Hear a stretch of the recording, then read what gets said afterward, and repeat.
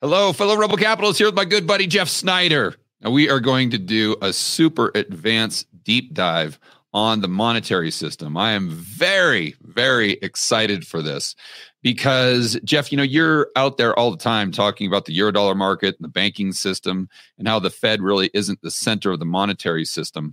But boy, oh boy, that it's really difficult for people to not only get the concepts, but follow the train of thought, because we're told from day one that the Fed prints money, or even that the Fed creates bank reserves and there's this money multiplier, and therefore the banks have more balance sheet capacity and therefore they're going to lend more, or that the Federal Reserve lowers interest rates and therefore that creates more demand for loans, and that creates more M2 money supply through the banks lending it into existence. Why don't we start with a very the Reader's Digest version or the elevator pitch as to why you think that is incorrect? Other than its actual history. I mean, you can go back, as you've done, George, you go back and first of all, you start with the academic scholarship, you do the research, and you actually listen to what the Federal Reserve officials have said through history, and they tell you that story. Alan Greenspan famously in the 1990s kept saying over and over and over again, we don't know how to monitor the monetary system. We don't know how to define money. And so it's not a hard leap to go from a central bank that doesn't know how to define money to a central bank that doesn't do monetary policy. And that's really where interest rate targeting came from. Interest rate targeting was a central bank is supposed to directly impact the money supply, right? We're supposed to print friggin' notes or something, do whatever it takes to make sure that the currency is elastic. And that's what central banks did traditionally. But in the 1960s and 70s, the Fed, under the great inflation, kind of lost touch with everything. And so by the 1980s, and Greenspan even said 1982, we were targeting an interest rate. That's not money. That's not monetary policy. That's a workaround to get around monetary policy because you don't know money. And so Alan Greenspan said, we did this because we didn't have any alternative. We basically lost touch with the monetary system. And the only way that we saw that we could continue to do the mandates that were given to us by Congress was to try to manipulate an interest rate, which you and I both know is not monetary policy. That's more of a communications effort than anything else. Yeah, but let's stop right there, because that's where I think we can take this from just the words that we're saying to, or theory, and take it straight to the charts and take it straight to the data. So can you tell the viewer how the Federal Reserve supposedly managed interest rates prior to QE? Because now it's just IOR, so the interest rate is this, that's what we're paying you on reserves. But prior to QE, people forget the Federal Reserve did not pay interest on those bank reserves. So how was the mechanism to which they would increase or lower interest rates based on the textbook? Well, the mechanism was the FOMC would get together and they would target a federal funds rate. Right. And so then let's just say 4%. Yeah, they just pick a number out of the air. And there's no math behind it. It was basically FDR picking a gold price after the confiscation. They just come up with a number. And the number comes up with, how do we want to signal to the real economy what we're doing? So if their previous target was 3% and they want to signal that they're tightening money, which they're not actually tightening money, they want to signal they're tightening money, they would pick 3.25 or 3.5, whatever the case may be. It's all about the signaling effect. And so what they do is the FOMC gets together. They get together with all the banks. They have conversations before they even get to the vote. And everybody knows ahead of time what they're going to do. So by the time the FOMC votes to say, we're going to raise the federal funds target rate from 4% to say 4.25%, everybody already knows that it's a fait accompli. Everybody knows it's going to happen. And then what happens is the banking system adjusts.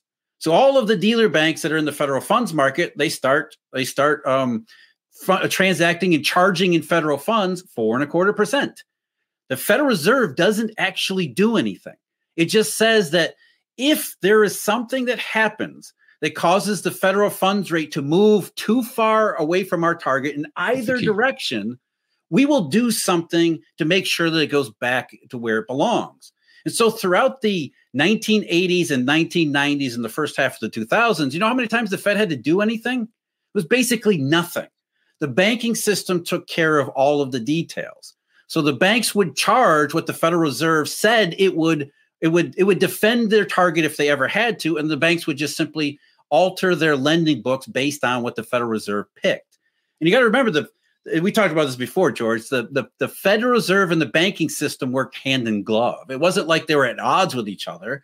And this isn't some conspiracy either. It's just that's part of the mechanism. So when the Fed says we would like the federal funds rate to be 4.25, all the banks said, okay, we'll start charging 4.25. That sounds good to us. So the banking system carried out all the transactions.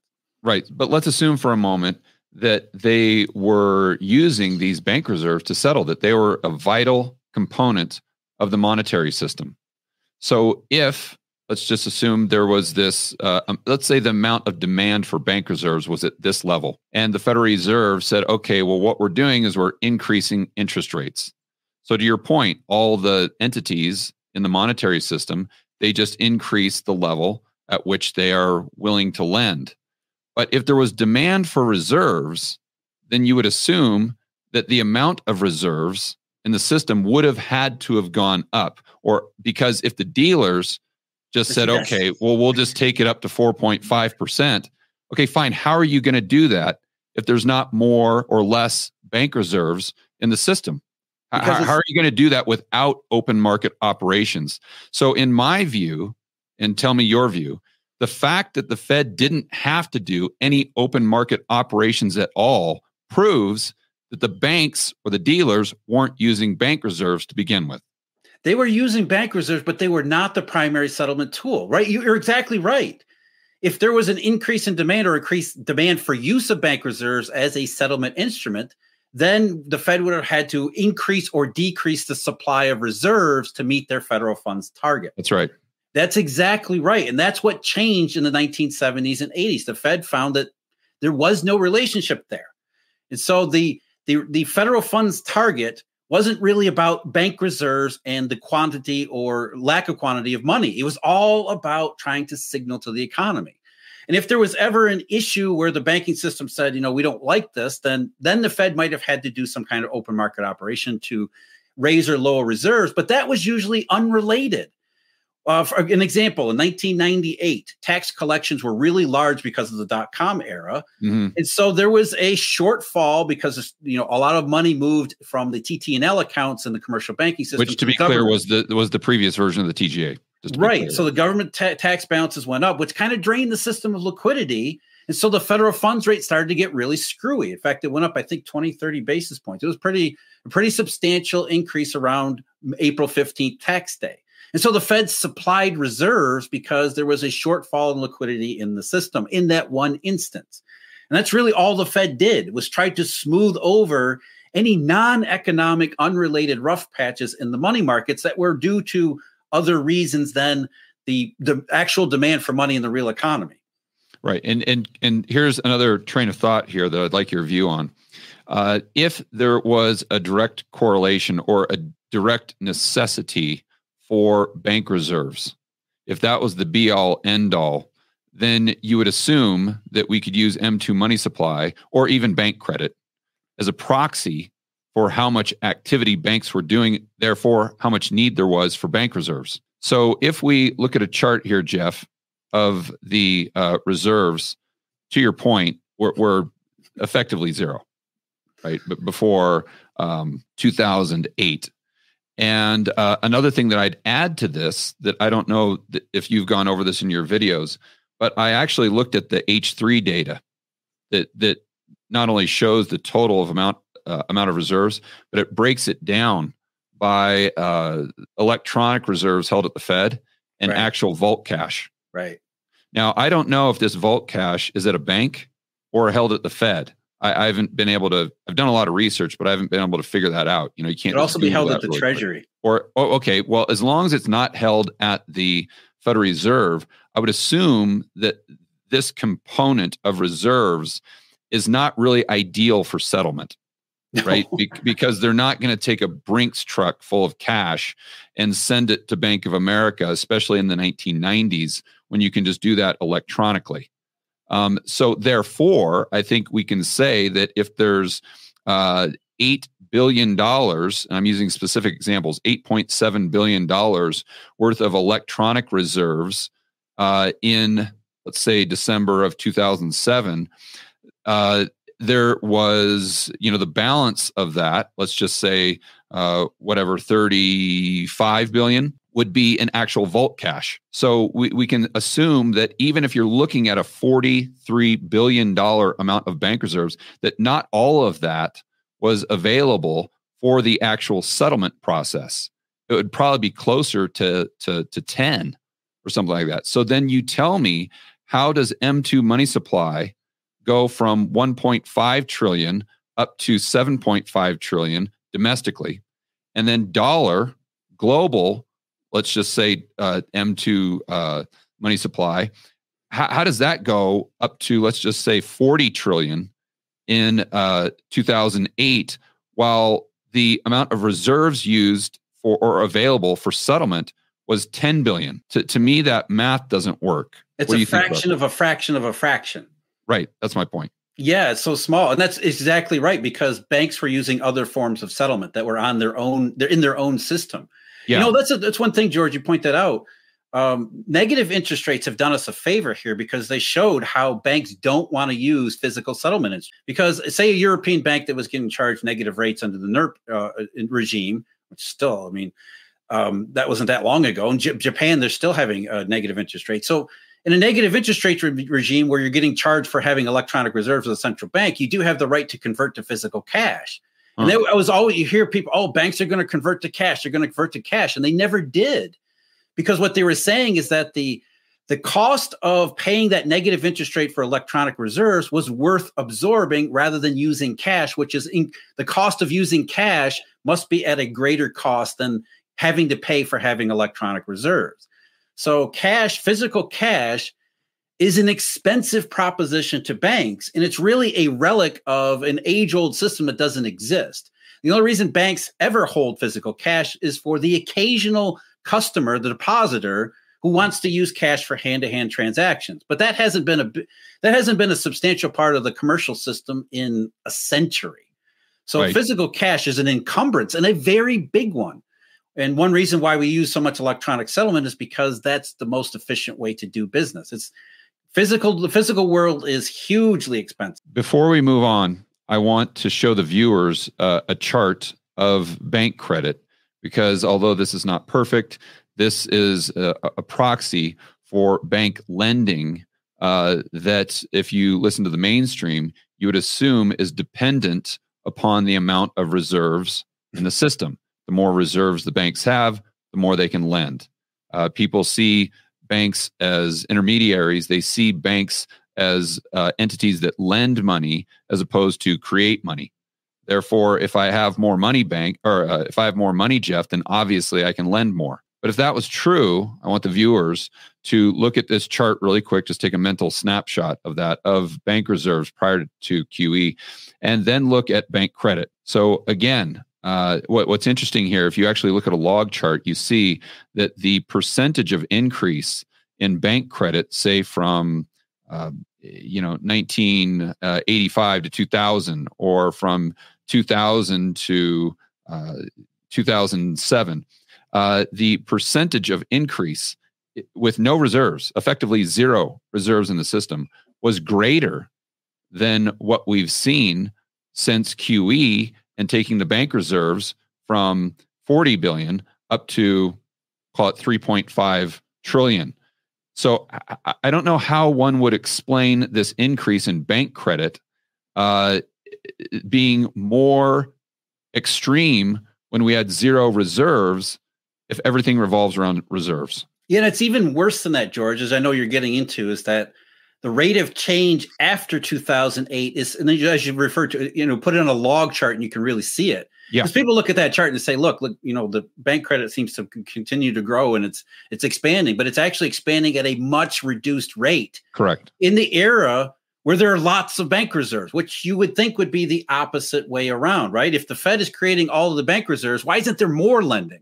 And really, that chart shows you there is a lot less lending, or the rate of change in lending is substantially less ever since the Fed started increasing bank reserves. And it goes back to the The major issue here is about what people have as a mental concept of a bank itself. Right. We have the idea that a bank is a storehouse of money, and therefore it creates the fractional reserve multiplication process where if you put more money into the vault, the bank could then make more loans off of the same amount of money. But that wasn't really the case even way back when we actually did have a fractional reserve multiplication system. It wasn't so simple as more money goes in, more loans come out. There was never a direct relationship there to begin with. But that's where the problem starts. People have this concept of a bank as you put money in a vault, therefore more loans should come out of it. So if the Fed bank reserves count as money, that means there's more money in bank vaults, so there should be more credit flowing out of the bank. But that's just not how banking works. And so you have to deconstruct people's concept of what banks are, what really money is, in order to get to where you're going here, which is how do we reconcile all of these mainstream theories with actual facts and evidence? And it really starts with, you guys have banks all wrong and you have money all wrong, and you got to reorient your thinking to the way it actually works. And I want to be clear. I don't think it's not people's fault. No. I had this exact same view because it's very intuitive. Yeah. It's very intuitive, right? Yes. A bank gets money. They lend out that money. If they get $10, they can lend out $9. So if they have $1,000, they can lend out $900. This just makes sense. Yeah, economics has done such a poor job of educating people of how things work for a variety of reasons. One is economists don't care about this stuff anymore. They haven't cared about this really for a very long period of time. So as far as banking and money goes in most mainstream economics, they don't care. It's just we're not concerning ourselves with that. So most people are left. I think because they think it's too simple for them to even research.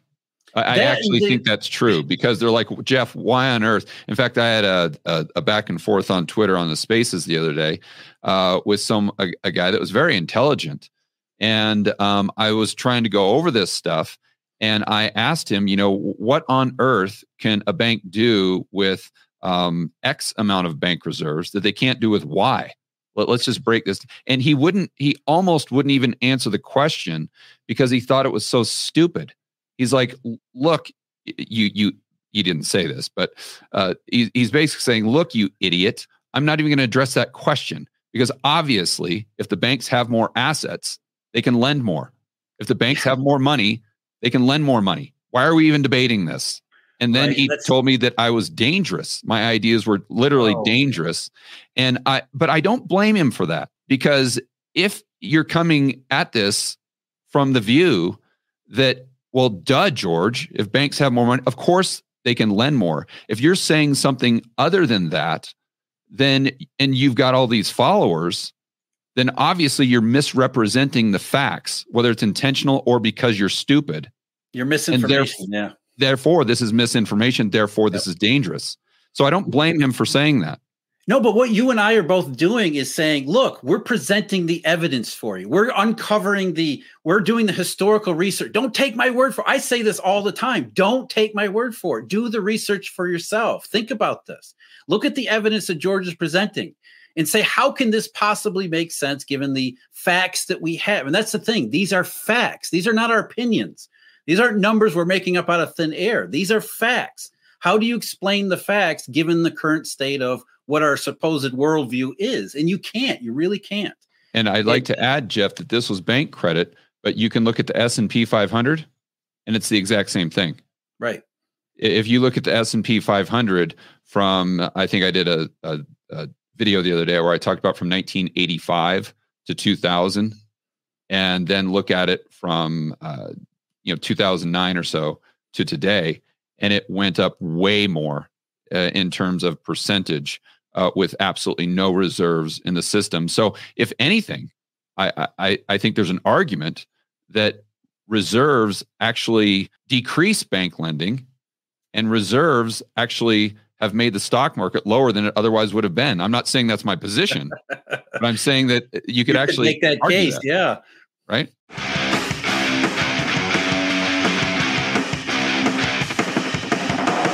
Hey guys, I want to remind you to check out Rebel Capitalist Pro. This is the incredible online investment forum that I have with investment experts Lynn Alden and Chris McIntosh.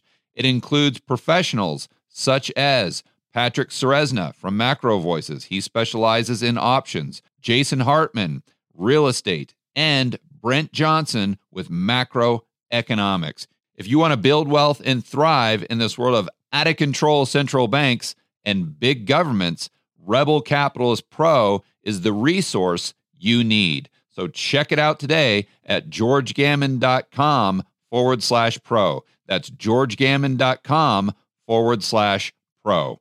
We'll see you inside with the fellow Rebel capitalists that are taking their investing to the next level.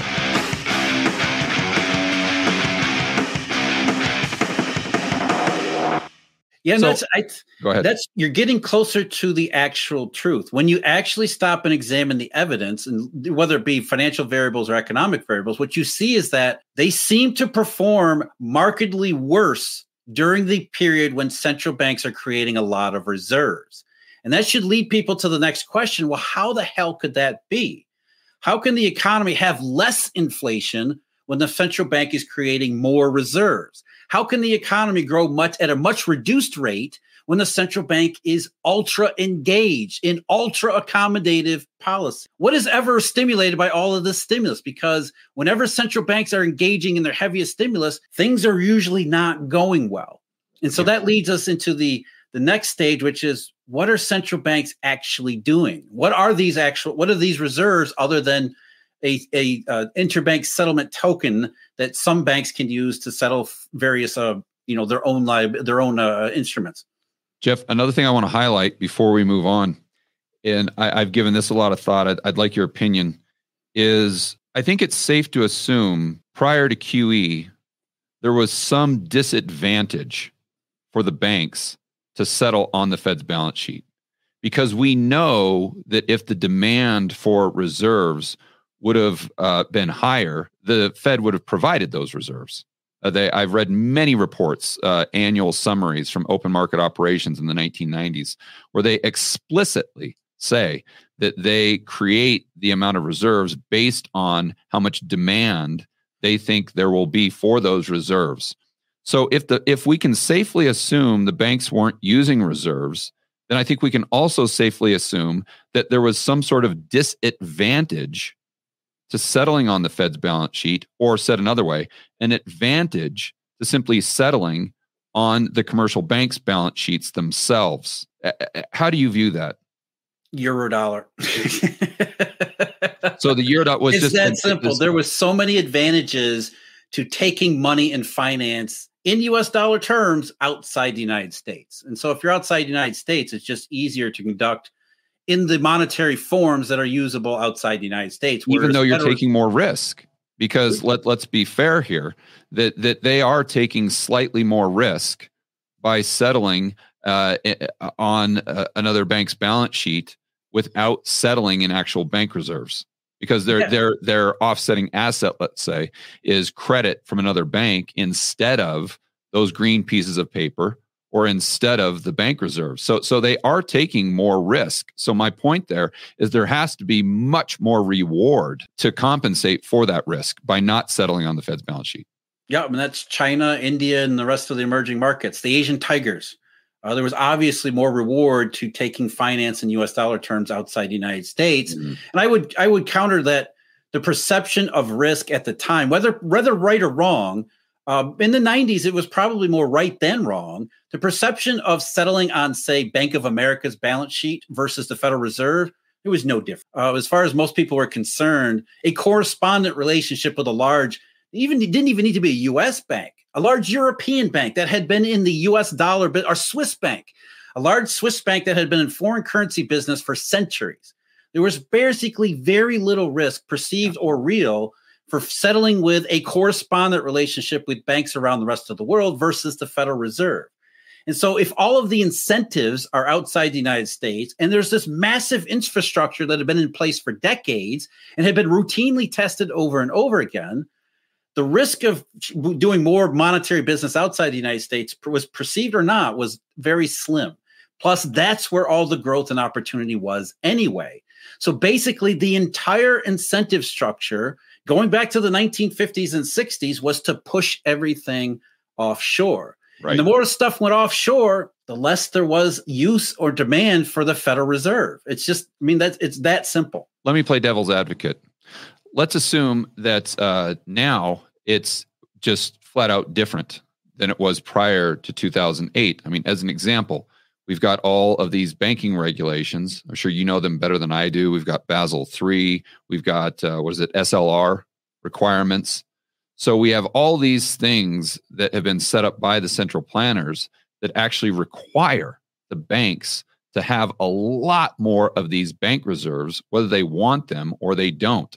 So under this type of environment where we have all these additional regulations, the structure of the monetary system has changed fundamentally to a point where if the Fed creates more reserves, then that actually is creating more liquidity because of the central planners have changed the way these banks have to manage their balance sheet. Well, the banks changed their own balance sheets way before we got to the regulations to begin with. But see, that's the thing. We need to define what we say. When we say liquidity, what do we actually mean there?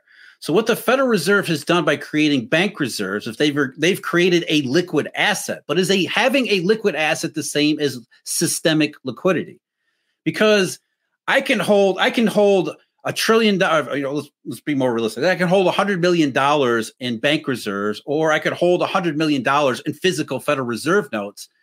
And if I don't do anything with those, it's not liquidity. I just have a liquid asset on my balance sheet. Maybe I want a liquid asset because I'm afraid of the environment. I just want to have that liquid asset in case things really go bad and I need to make payments that I'm not prepared for. So having a liquid asset is not the same as having liquidity. Liquidity is where those liquid assets are dependably traded throughout the system, so that if you don't have liquid assets, you can get liquid assets on a moment's notice because there's a dependable money market available or a credit market or whatever the case may be. So the Federal Reserve has created liquid assets, and then some regulations later on said, we need you to hold these liquid assets, but that's not the same thing as liquidity. That just means that banks are holding more liquid assets. But what if banks are holding more liquid assets because they're scared as hell of the entire financial and global economic environment? So you're holding liquid assets as a defensive measure in addition to regulations. So you're going to be unwilling to do anything, whether you have liquid assets or not. It always comes down to the same thing. Money needs to circulate. In order for money to circulate, you have to have willing participants. And if participants aren't willing to circulate money, it doesn't matter how much money you create if you call it money or not. It's always about circulation. So the Fed creates a liquid asset that qualifies as a liquid asset for regulatory purposes, but is that the same thing as liquidity? Right. And the way I always say this, you've heard this many times, is it just boils down to risk. It always does. Historically speaking, boils down to you go risk. back to ancient times, and it's the same thing. Yeah. Human beings are human beings. We create new forms to be stupid with, then we get really stupid, and then afterward we're like, oh man, it was really stupid. I don't want to do that again. Until you go a long period of time where we start taking more risk, and then we get really stupid in a completely different way, but it's really the same thing. We just go back and forth time and time again. And when you look at it that way, you can see the Fed's bank reserves as a response to oh crap, we were stupid. Now we're not going to do that again. So banks don't want to lend, and the Fed is actually giving them the tools so that they don't have to lend. They don't have to create more liquid liabilities. The Fed is actually going to do it for you. So in many respects, equating bank reserves with liquidity, that's the same problem as thinking about banks as a fractional reserve multiplier, money in the bank type of framework. Yeah. I was on a live stream the other day with our mastermind group, which you've spoken at before. And I said, look, because they were asking me ways that they could measure risk, or the risk that is perceived within the banking system itself. And I said, well, one, you could look at the curve, but two, you could probably just look at the Fed's balance sheet.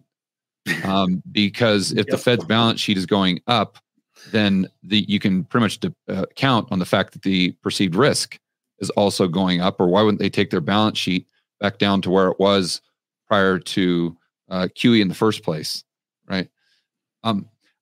There's always, because remember, the Fed is always reacting to something that's already happening. Yeah. And the something that's already happening is the vastly more important part. Yeah. Let's focus on the regulations for a moment, because let's assume for a minute the risk went down for some reason. So the curve is steepening. We got a bull steepener. Now all of a sudden Fed funds is at 5% and the 10 years at whatever, 7 or something like that. So now all of a sudden we see that signals for the perceived risk within the banking system going down to very low levels. My position there would be, yes, there are regulations in place that might prevent them from doing X, Y, and Z. But we also had a regulation prior to 2020 called reserve requirements. And if you go back and look, this was the nothing burger of all nothing burgers, that it was a rule, it was a regulation, just like Basel III or SLR. But the banks basically gave the Fed the middle finger and said, okay, you have fun with your little reserve requirement there. What we're going to do is we're going to set up all these sweep accounts that aren't applicable to your stupid reserve requirement. And we're just going to get around with it. And we're not even going to hide it. We're just going to do it right in front of your face. And I read responses from Alan Greenspan regarding these sweep accounts. And he knew that they were doing it. He knew that they were doing it. And he admitted that they were moving this money into accounts that weren't applicable to these reserve requirements. So my position was like, okay, Alan, well, if you really thought these reserve requirements matter, why, or saved, created safety, why wouldn't you move those reserve requirements to the sweep accounts? Why would you just let them get away with it? And so the fact that they did this and the Fed admitted it, the banks did it right in front of their face. I don't know why they wouldn't do the same thing with Basel III or SLR. I mean, does Basel III and SLR have some sort of, teeth that the reserve requirements didn't? Or I'm sure you've studied that. So what's your view there? Yeah, they do have a little bit more of a comprehensive, but with reserve requirements, banks got around that because they were basically employing non-banks. And so they went outside the regulatory structure of the Federal Reserve. The Federal Reserve could not regulate money market funds, which were actually separate entities. So they're basically, hey, let's push everything outside the banking system, which is what banks have been doing since, again, regulations have existed. With the SLR and Basel III and Dodd-Frank to a certain extent, I believe the only reason they really have any teeth is because the banking system as a whole doesn't perceive a whole lot of opportunity to going around them. If there was that's my point. Let's assume risk goes way down to where now all of a sudden they're like, yeah, let's go nuts. They would do it. I guarantee you they would find their way around it. Right. Because that's how finance works. It's not about risk. It's about a risk-adjusted return. If you perceive the risk-adjusted return as being high enough, no matter what stands in your way, you'll pay the cost to take advantage of that opportunity. And so if the opportunity is, I have to do something that's going to put me into conflict with existing regulations, or I'm going to be bound by the SLR, I'm going to find a way around the SLR. As long as it's worth it to do so, the banking system will find a way to do it.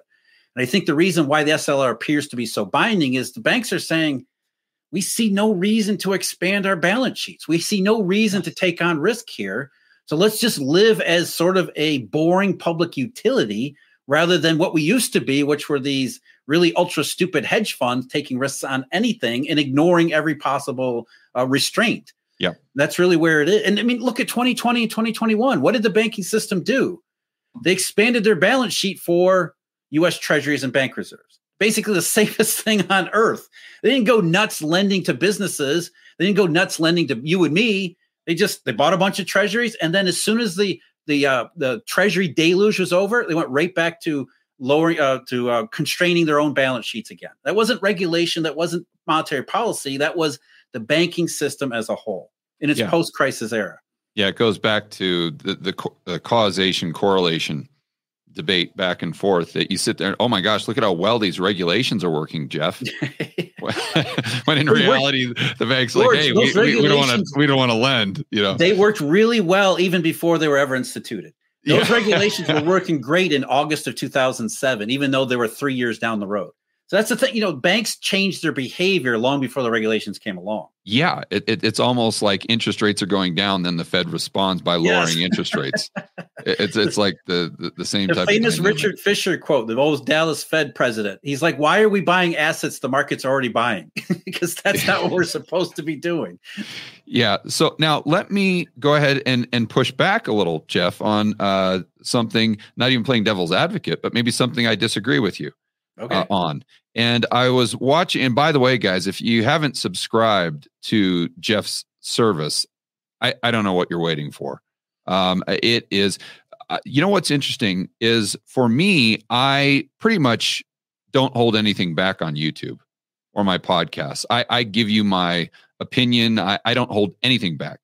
So you won't get any of my views behind a paywall like Rebel Capitalist Pro that you don't get by just watching my YouTube videos, but they're consolidated and they're more structured. And then, of course, we've got Brent and Lynn and Chris and all the amazing pros there. But you actually save like 99% of the mind-blowing, incredible stuff for the paywall. It's just a decision that you make.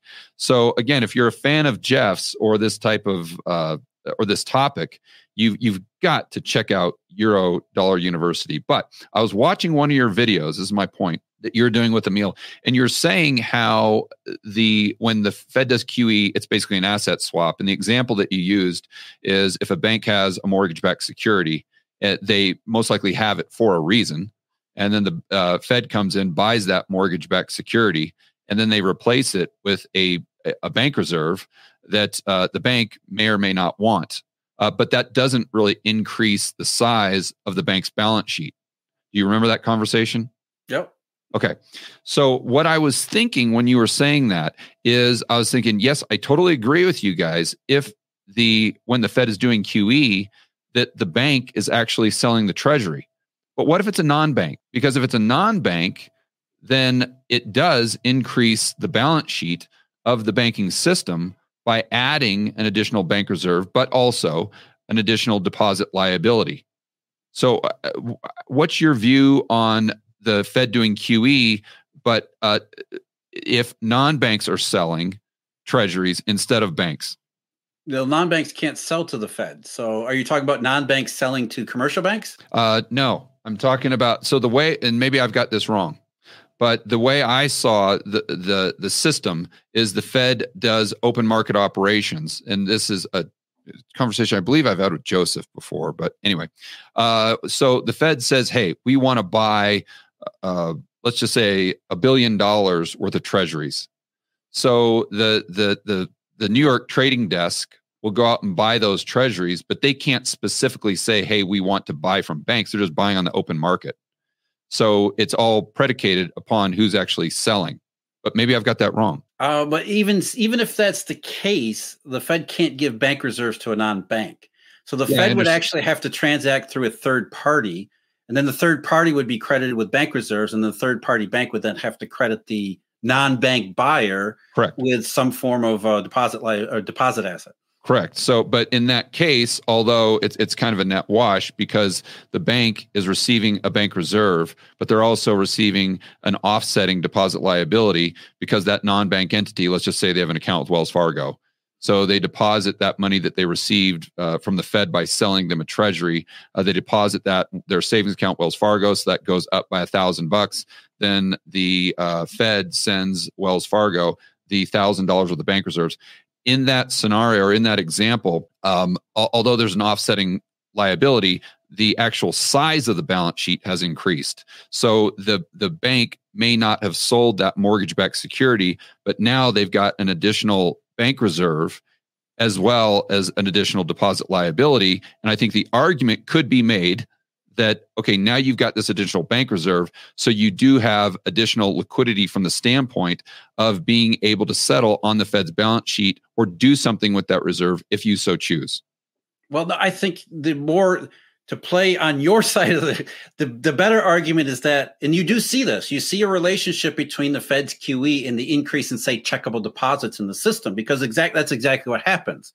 When the Fed buys through a third party, the third party has to create, if they don't already have some way to settle, they have to create a new deposit liability for the third party to sell the treasury to the broker, the custodian, and then the Federal Reserve credits them with the bank reserves. So there is a relationship between increasing checkable deposits and quantitative easing. But if that was actual money printing and there was some meaningful change to the commercial bank or the non-bank system, then why don't we ever see the effect in either lending, credit, or the economy? Why isn't there a noticeable boost in economic activity? Why isn't there a noticeable increase in some form of downstream transaction from, hey, we created a new checkable deposit, it's being used? Why do we never see the effect of that so-called money printing? And this is one of the problems that I have when you break down these transactions in the micro scale, get out the T accounts and move them around, because you're ignoring all of the other factors that go on in this thing. That we live in such a dynamic world. There's never a singular transaction where we can nail it down like like quantum physics. We can get down to the quark level and say this is what actually happens. If that's really the case, where the Fed is engaging in an indirect money printing arrangement with commercial banks by getting them to create checkable deposits in order to buy assets from third parties, then why don't we see the effects of money printing on the system? That's really it. That's what it comes down to in every instance where QE has ever been tried. There's no direct relationship with anything the central bank does in economic or financial variables. It's all just rearranging deck chairs on the Titanic. We're creating this account from that account, and this account goes over here. And at the end of the day, it's net wash. It's zero.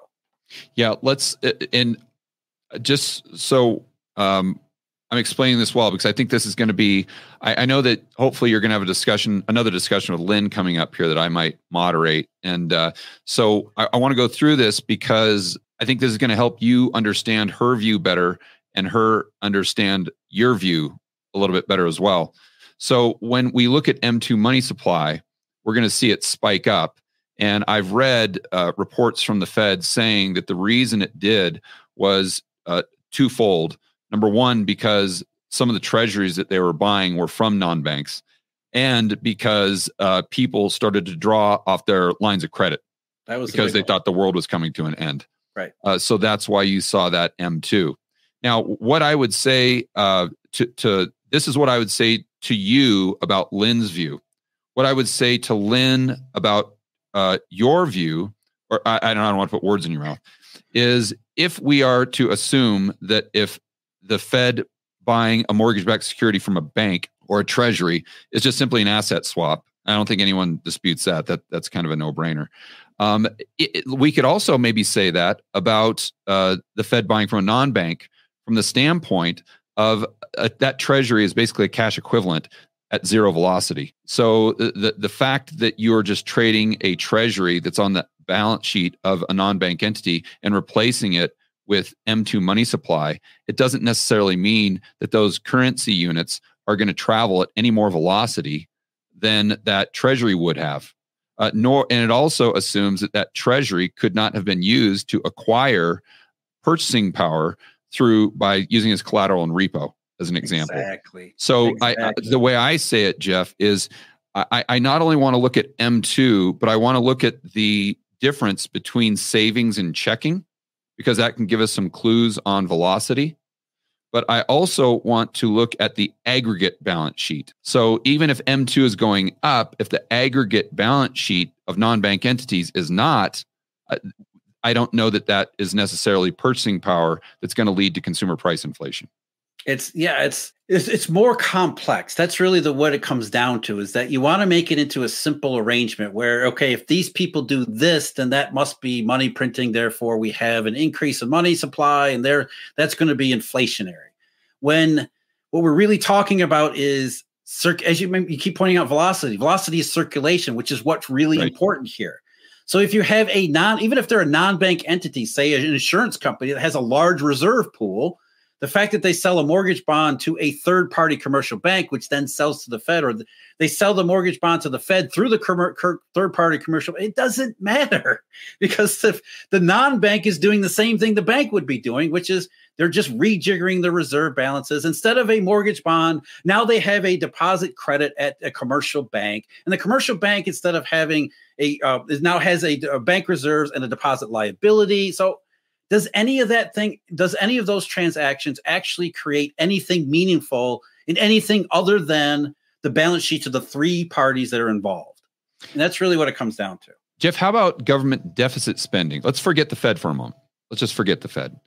But if we assume that is an asset swap between the Fed and a non-bank entity, wouldn't we also be able to argue that government deficit spending could be inflationary from the standpoint of it's increasing the aggregate balance sheet?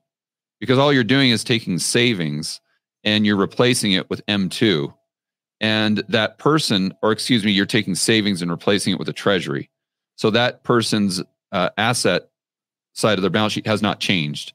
But then you're taking that savings and giving it to someone that's putting it in their checking account, let's say. That's it. And that is increasing the asset side of their balance sheet. So the aggregate balance sheet has actually increased without the Fed. So do you think that's inflationary?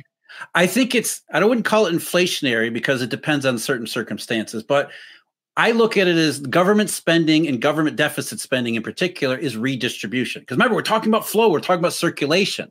So what the government is doing is taking resources that might be sitting idle, like in a commercial bank balance sheet or whatever, and then redirecting them to people who would actually use the money. So they're acting as governments have done in the past during crisis periods, trying to redistribute monetary resources to those who would actually use them. So I would argue that the effect is more about velocity and circulation than it is about supply. Yeah. However, it doesn't last. There's maybe a one-time boost, and then the money goes out there in the system. It circulates a couple times, and then it starts to slow down and starts to slow down and starts to slow down because the Keynesians are wrong about aggregate demand being a virtuous circle. What we see is that there's this rush, the sugar high. It actually creates a whole bunch of imbalances, some harmful, some not. And you hope there's less harmful ones than not harmful ones. But over time, it peters out. And usually, in a lot of cases, you end up worse off for having gone through the process because of the distortions in the economic processes through non-economic means. So I think the government spending, as Japan has proven time and time again, it can have an impact as a recirculation and redistribution of money resources. But the reason it doesn't lead to 1970 style inflation is because it's not actually doing anything other than just rejiggering some things around to the idle parts of the economy to some of the more robust parts, but only on a temporary basis. Yeah. So is it safe to assume that your view of consumer price inflation in 2021, 2022 was a result of number one, supply chain disruption, and then maybe number two is velocity by just simply changing savings and turning it into checking, or taking savings and turning it into checking? Just moving funds to where they could be used by people who were willing to use them. Yeah, right. Which is, a huge, and that's where the boost in demand came from. We all saw it. Everybody went shopping on Amazon. So we took cash that was, banks were not going to do anything with it. They were, all the companies that were drawing down on their liquidity revolvers in 2020, they were being reversed. Banks were already starting to cut back. So the government came in and said, we'll take some of that stuff, we'll borrow it through the treasury market, and we'll throw it into the real economy to people who would use it. And they did. They used it for any number of things, not just real economy purchases through Amazon. Think about all the assets. People went nuts buying assets, financial assets. So let's buy some crypto, some MFT, all that kind of stuff. It's all about circulation and distribution. And so the government is a powerful agent to recirculate resources, which opens up a lot of doors. Like you're saying, central planning. If they get the idea that this is a good thing and they want to do more of it, they need to look at Japan first. Yeah, exactly. Yeah, but it's getting things moving again. It's always about circulation and motion. Let me throw you another curveball. If a bank would prefer to have a treasury or a mortgage-backed security, let's say a T-bill, because you're talking about how that's always pristine collateral. If they would prefer to have that treasury or T-bill than a bank reserve, why would they sell? Because the way and maybe I'm wrong, but I don't know of the regulation that requires the banks to sell those T-bills or treasuries to the Fed when the Fed is doing QE. If they didn't want those bank reserves, they simply wouldn't sell. Yeah, well, who is selling to the Fed? Who is selling in QE? And you got to remember that QE is most of the time it's not even focused on treasury bills anyway. But regardless, or even mortgage-backed securities. Let's just say, because the way I look at it is, if I'm a bank and I would prefer to have this mortgage-backed security than the equivalent amount of bank reserves, I'm just not going to sell. Exactly, but some banks might not have that preference. This is part of the problem that we have, trying to make everybody the same, right? It's treating the banking system as a monolithic whole, that every bank is the same as every other bank. So the Federal Reserve might say, I want to buy a bunch of treasury bills, and they start calling the banking system, and half of the banks hang up the phone. They don't want to sell to you, but they'll find some banks that are willing to sell because of individual circumstances, individual mandates, whatever the case may be. They can always find somebody to sell them the treasury bills. It might be one bank that has absolutely no need from treasury bills is making a killing selling them back to the Fed. I'm going to buy them at a price and sell them at a higher price to the Fed. Okay, so there's a spread there that they might be able to pocket that would incentivize them to sell. Right, so they're not using treasury bills as a bank would as part of their liquid collateral. They're using treasury bills as a dealer would. I'm just a market maker with the Fed. You're a house flipper. That's not hard to do. So again, that's why I caution people to not treat these things too simplistically. Because you can't just say, why would a bank sell treasury bill to the Fed? Well, a lot of banks would. A lot of banks maybe wouldn't, but you can always find somebody who's willing to do it at the right price. Yeah. Okay. So now I want to go back. Do you have a couple? I know we're been here an hour. Do you have a few more minutes? Let's keep going, George. Okay. Fantastic. So I know we have told people that bank reserves really don't matter, or at least they don't matter to the degree to which the mainstream media would like you to believe, or the quote unquote experts out there. And a lot of people, Jeff, ask me, George, so what? They say, so what? What difference does it make? And I say the reason this makes such a big difference is because most of the experts or the retail investors assume that if the Fed's balance sheet is doing this, well, then the stock market must do that, or liquidity must do that, or bank lending will also do that. And my point to them is that, hey, if risk is a constant, let's just assume that it is, there's nothing to say that just because the Fed's balance sheet or the amount of bank reserves are going up is going to do anything. You have to first and foremost start from a standpoint of risk. And that's why I think this is so important. So anyway, before we go on to why the mechanics, let's say, as to why the banks don't have to settle on the Fed's balance sheet, I think we need to go over some mechanics as to why is it that banks can create money? Why is it that banks, or why doesn't the increase in bank reserves or the increase in money give them the ability to lend more money? So let's go over some of the charts and the diagrams that you have on Eurodollar University. Actually, before we do, Jeff, I just thought of one more question here. And because this is a question that I get all the time, and I think it's a very good question, is let's assume the Fed bails out the system like the BTFP. If they would not have set up the BTFP, I think there would have been a lot more banks that would have gone bust. And if if money or currency is simply a commercial bank deposit liability, if we had more banks going bust, then that likely would have decreased the money supply, or would have been very deflationary. So from that standpoint, do you think we could say that the Fed's balance sheet, if risk is constant, doesn't really matter? But if risk is skyrocketing and the Fed comes in and bails out a bank, it could be considered anti-deflationary.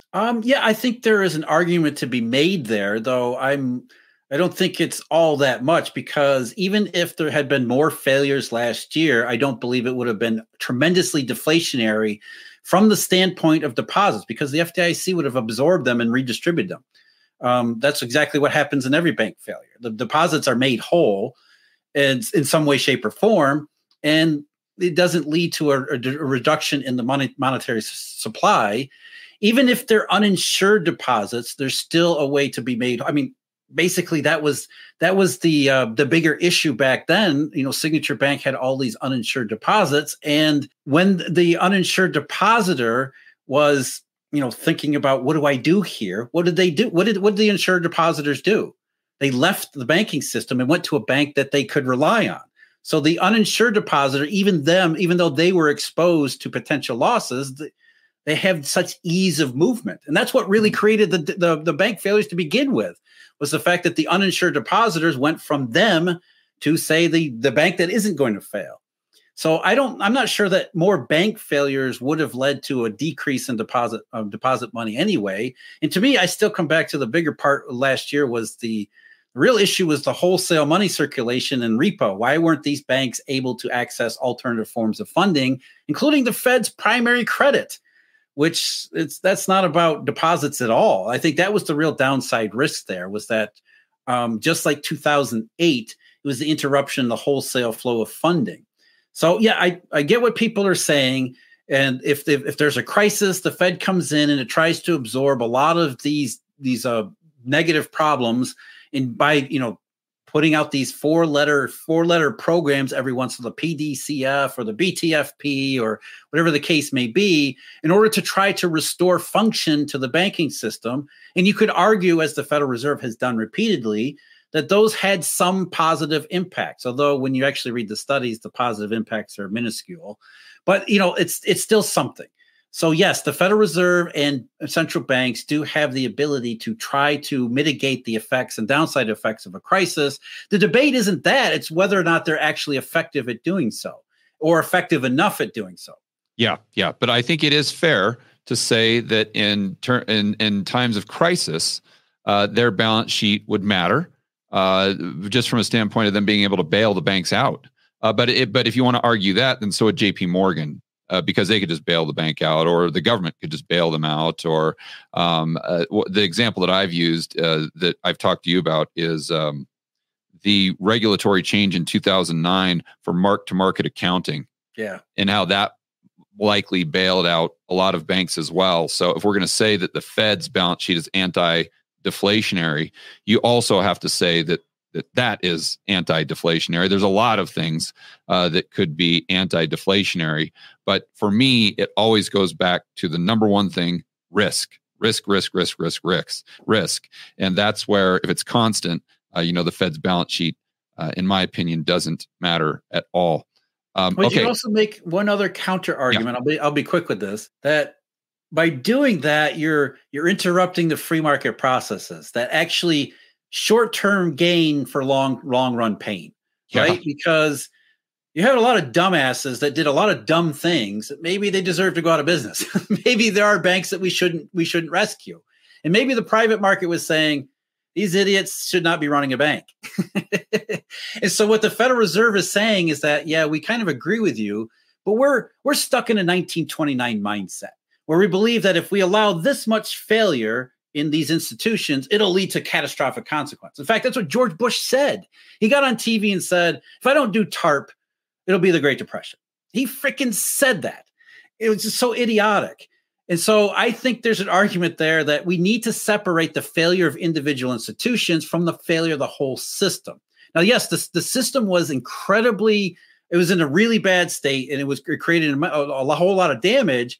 But I would argue that the amount of damage would have been more in the short run, but it would have been much better in the long run.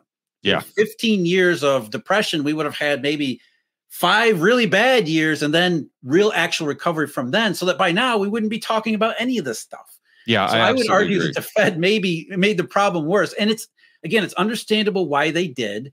They did what they thought was right because they were afraid of a 1929 case. Whether or not that was realistic is really the debate here. And that by bailing out individual institutions, that may not be the wise strategy either. Absolutely. Yeah, it's making a difference, but it's on net balance, it's making it worse over the long run. And that's the problem. I mean, how do you know? You can't blame them. You can't blame Bush. I mean, he had no idea what the hell he was talking about anyway, but you can't blame them for saying, I know right now the feces and the fans are getting they're hitting, the shit is really hitting the fan here. So how do I know that if I don't act, it won't be 1929? That's really the problem. And that type of short-term narrow focus is understandable if I think history has shown that incorrect. Well, for me, that's simple. Why they do that, Jeff, is because they're central planners and they believe that they're smarter than everyone else. Because in order to do what you're saying and just allow Schumpeter's creative destruction, you have to believe that the free market is smarter than you are. Right. And the central planners, the authoritarians, they can't do that. And they're also bureaucrats. Got to remember that too. So they're central planner bureaucrats, which is maybe the worst of the species. Yeah. Okay, so I know I've kind of gone back and forth here, guys. Thank you for bearing with me.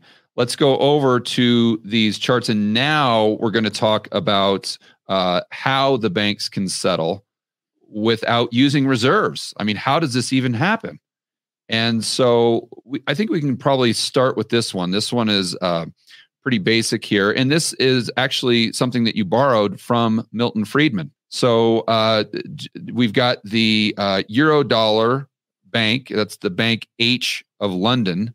And I think you made the joke that Friedman called this Bank H for hypothetical. Yeah. And then you've got Morgan Guarantee of New York City. So in this case, a sheik, an Arab sheik, comes in and deposits, gives a check for $1 million to this Bank of H in London. So do you want to take it from there, Jeff?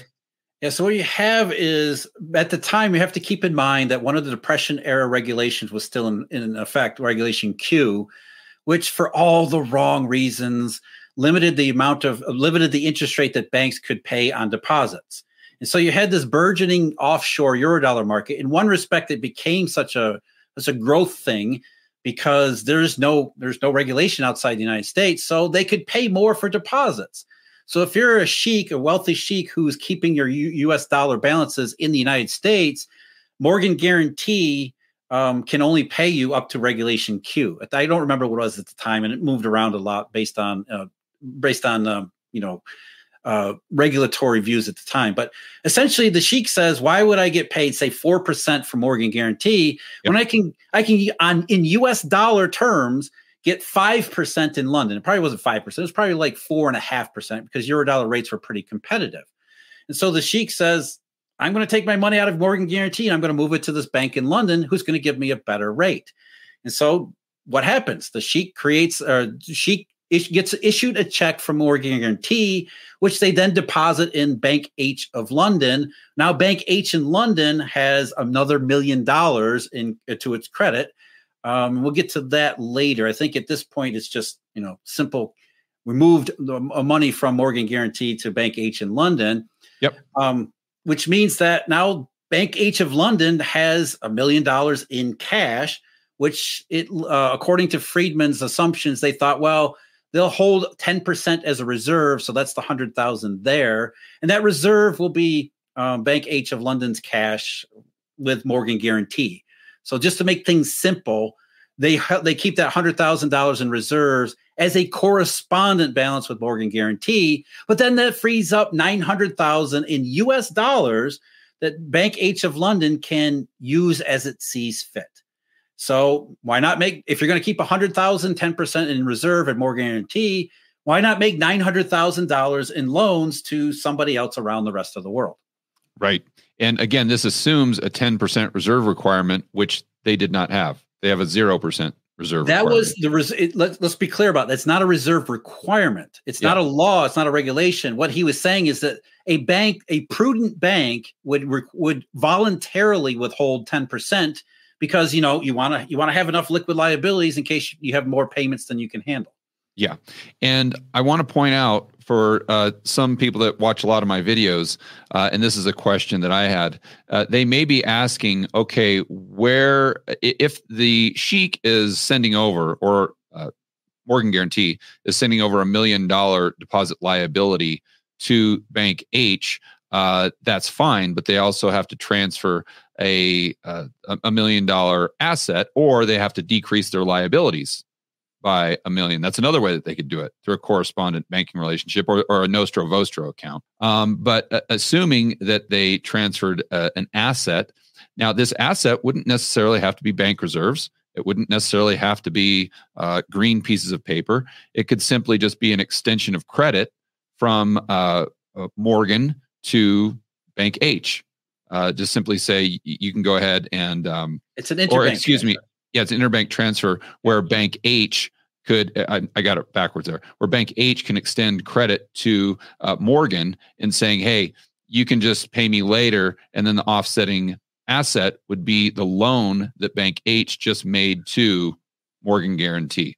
And then this $1 million liability, instead of being a deposit liability, would become an IOU to Bank H of London. I just wanted to make that clear because, Jeff, the way you did this, you had it implied that there was a central bank, not central bank is the right word, but a central clearinghouse, a commercial bank where that deposit liability would be held. Yes, in actual practice, that's what would actually happen. Yeah, is that there would be a clearinghouse or some other form of settlement mechanism that there's a third party standing in between. But just for simplicity's purposes to understand and illustrate the concepts here, if we just think about the sheik not just actually transferring physical Federal Reserve notes, $1 million in physical Federal Reserve notes show up in London. Now they actually have the cash. They send 100,000 back to New York as a reserve to have a liquid reserve in New York City. And then they have $900,000 in cash that they can then lend. But yes, in actual practice, we're not using cash. We're using interbank ledgers and entries. Right. And I also want to point out that this chart isn't the way Friedman set it up. It wasn't necessarily to illustrate interbank settlement. It was just basically to illustrate how a U.S. bank, how their deposit liabilities could increase based on something that was happening offshore. And in this case, Morgan Guarantee was the proxy for the U.S. banking system. Yeah, and I think it was just because he was giving the speech at Morgan Guarantee. Well, you got to remember what Friedman's point here with this entire speech, and it became a write-up afterward, was what he said at the beginning. He said the Eurodollar market has gotten to be huge, and this is 1969. The Eurodollar market has gotten to be huge, and I was recently, this is Friedman's words, I was recently listening to a guy who should know better. It sounded like somebody who was a bank president of an international bank tried to explain where this Eurodollar money came from. And he said it was just complete nonsense. So in Friedman's experience, you had bank people, you had Federal Reserve people, you had people who should know better, had no idea where all this Eurodollar money was coming from. And so the point of the speech and then the article that he wrote on it was to illustrate where the Eurodollar system came from and where all these dollars were coming from. Because they're not actually dollars. They're all just claims and interbank chains. All right. So where these dollars, meaning commercial bank deposit liabilities denominated in dollars in the U.S., where they were all coming from if they're not being lent into existence by U.S. domestic banks. Right. They're actually lent into existence by foreign banks. Right. There you go. Okay. So now let's move to the next chart that we've got. And that's now we're taking it and adding some more banks. This is more of what we would consider the banking network that is the Eurodollar system. Yeah. So from the earliest days, what you read in some of the earliest scholarship is that they were amazed what the Eurodollar did. Again, money of motion. It's all about circulation and motion. So you had a bank that had some kind of cash claim, doesn't matter what it was, say in Switzerland. They have cash, but they don't have any real good opportunities around in Switzerland. So what a lot of interbank development had been is to move money from where it was to where it could be used. And the Eurodollar system took that several steps further. So now we have money in Switzerland, but it needs to be used in Thailand. How the hell do we get money from Switzerland to Thailand in the 1950s or 1960s or even the 70s and 80s? So we develop all of these markets, these Eurodollar markets, and they're really chains of different markets that work together. And what ends up happening is the bank in Switzerland has the cash, and it doesn't matter what it is. It could be local Swiss francs. It could be any denomination. Mm-hmm. It gets swapped into US dollars, and then the magic happens. And the magic is that it goes from one bank to the next until it finds a eventual use. So all of these chains of liabilities are money just moving from one perception to the next until it actually finds that end state where, okay, How do I get the money to Thailand? Well, there's probably a repo transaction to somebody in the Cayman Islands. That's the Bank of Milo Grand Cayman. And then they probably do a transaction, a short-term money transaction to the next bank in Singapore. And then it goes over to Montreal. And it just keeps going through these interbank networks until eventually you get up to the red part there. What is that? Eurodollar Enterprises. That's Emil's company. It gets to Eurodollar Enterprises. It finds its final use. And then it becomes, guess what? A bank loan, which means it gets redeposited back into the system and we go around and around and around and around.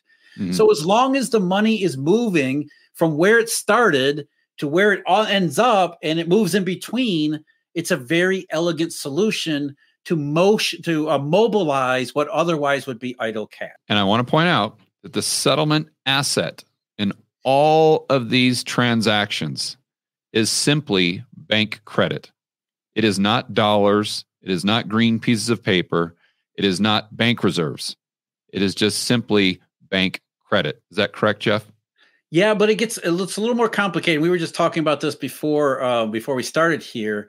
If we were being more realistic, what we would see is that there would be dealer banks in between all of these transactions. You don't normally have two small banks, say, transacting directly with one another, as I've got it diagrammed here. That was just more to illustrate the concept, like Friedman was doing.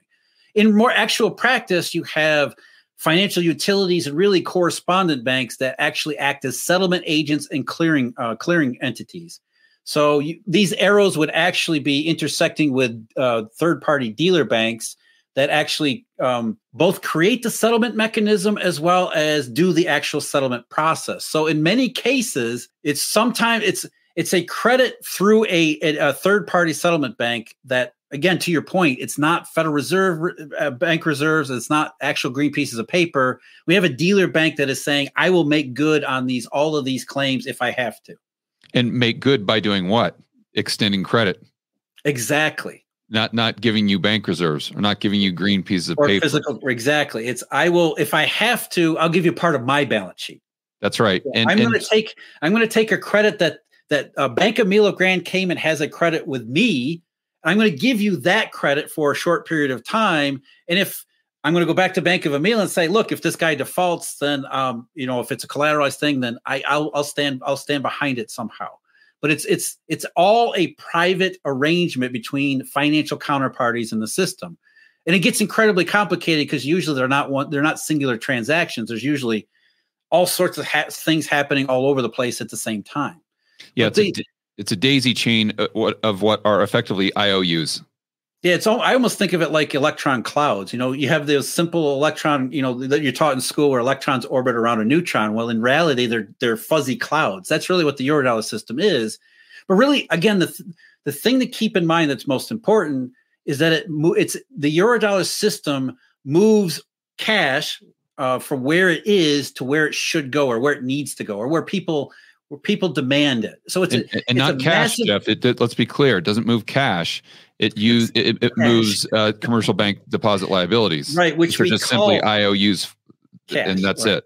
Credit. But that's the secret behind it. By calling these U.S. dollars, people get the idea that we're moving U.S. dollars around, which allowed for a couple of things. Allowed for the banking system to say, okay, we're just doing dollars here. This is all really safe and reliable.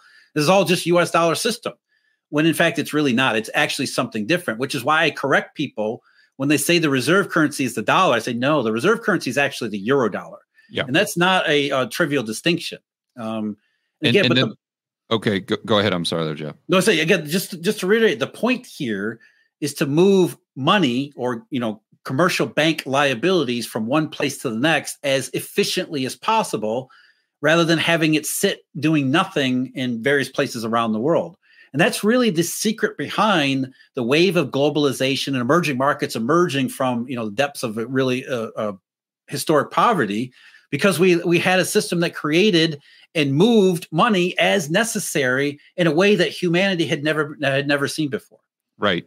Now, the pushback there, Jeff, is going to be, well, okay, I understand all this. I get the Eurodollar system, but let's be honest. These are simply claims on bank reserves. These are simply claims on the Fed's balance sheet. So no matter how many of these claims go back and forth, at the end of the day, that's just what they are. is claims. And at some point in time, this system cracks and it goes straight back to the Fed's balance sheet. No, that's technically correct, but functionally meaningless. Right. Right? Yes, all of these IOUs are technically a claim. When I give you an interbank loan, what I'm saying is that if you need to, I will give you physical Federal Reserve notes, or I will somehow get you bank reserves, which doesn't really apply here because bank reserves don't go outside the United States. I'd have to set up an account with a U.S. bank that has the ability to settle in bank reserves, which means we still have a correspondent relationship anyway. Right. But essentially, it's technically correct. That's where the Eurodollar system came from. A deposit liability is a claim on another asset. What we're saying here is that Eurodollar system developed without ever needing to exercise that claim. We have a reserve asset that nobody uses. It actually, it's like an appendix. It's there, but nobody ever uses it. We don't know why it's still there. So the claims on those reserve assets actually became the money behind the entire system. We said before, nobody wants physical cash. It's too cumbersome and costly to use. It's much more efficient to use what are technically claims on cash, but are in effect their own form of money. I think that's the key there. That's what people have to understand, is there less risk with bank reserves or base money? Yes, absolutely there is. But the banks aren't using. Is a higher cost, a hell of a lot higher cost. But that's my point, is that is there less risk? Yes, but there's way less reward. Right. Less. Yes, exactly. So when you're actually looking at the cost benefit analysis and trade-offs, it makes sense for these banks to not settle and to treat, let's just call it broad money, just like base money, or just to treat a claim from JP Morgan exactly, or credit from JP Morgan, an IOU from JP Morgan, as good as a green piece of paper or a bank reserve. That's really what we're talking about. I think that's George. It's actually better. It's when you go back to the fractional reserve systems I've been doing in some recent videos at Eurodollar University. What I'm telling people is that base money, what they think of as base money, is actually idle money. And bank money is money that moves. So the more we have bank money, the more we have motion and circulation. The more we have base money, chances are it's not going to move anywhere, even if it is base money. So because base money goes up when risk goes up. Exactly. It's fundamental economics. Right. It's when risk goes down, money moves. Money, we have all of these other forms of money that moves around. So if you have more base money in the system, that's not a good sign. That means it's not likely to move around. If you have banks that are going through these interbank Eurodollar channels, that means money's moving, credit's being made, the economy's moving, everything is going the way it should go, because economy is motion. It's not about stagnation. It's not about holding liquid assets at the best possible return I can get that's safe. So the more you have of that form of money, that's not a good sign. Yeah, I think the easiest way for people to understand this, the way I see it in my mind, is I can choose, if I'm a bank, I can choose to have one of two forms of IOUs. Either I can have an IOU from the Fed, which is absolutely risk-free and get paid, let's say, 5%, or I can have an IOU from a Eurodollar bank, or let's just say an IOU from JP Morgan, which has pretty much the same probability of risk of going out of business as the Fed does. Because I would argue they own the Fed, right? But that's a whole nother video.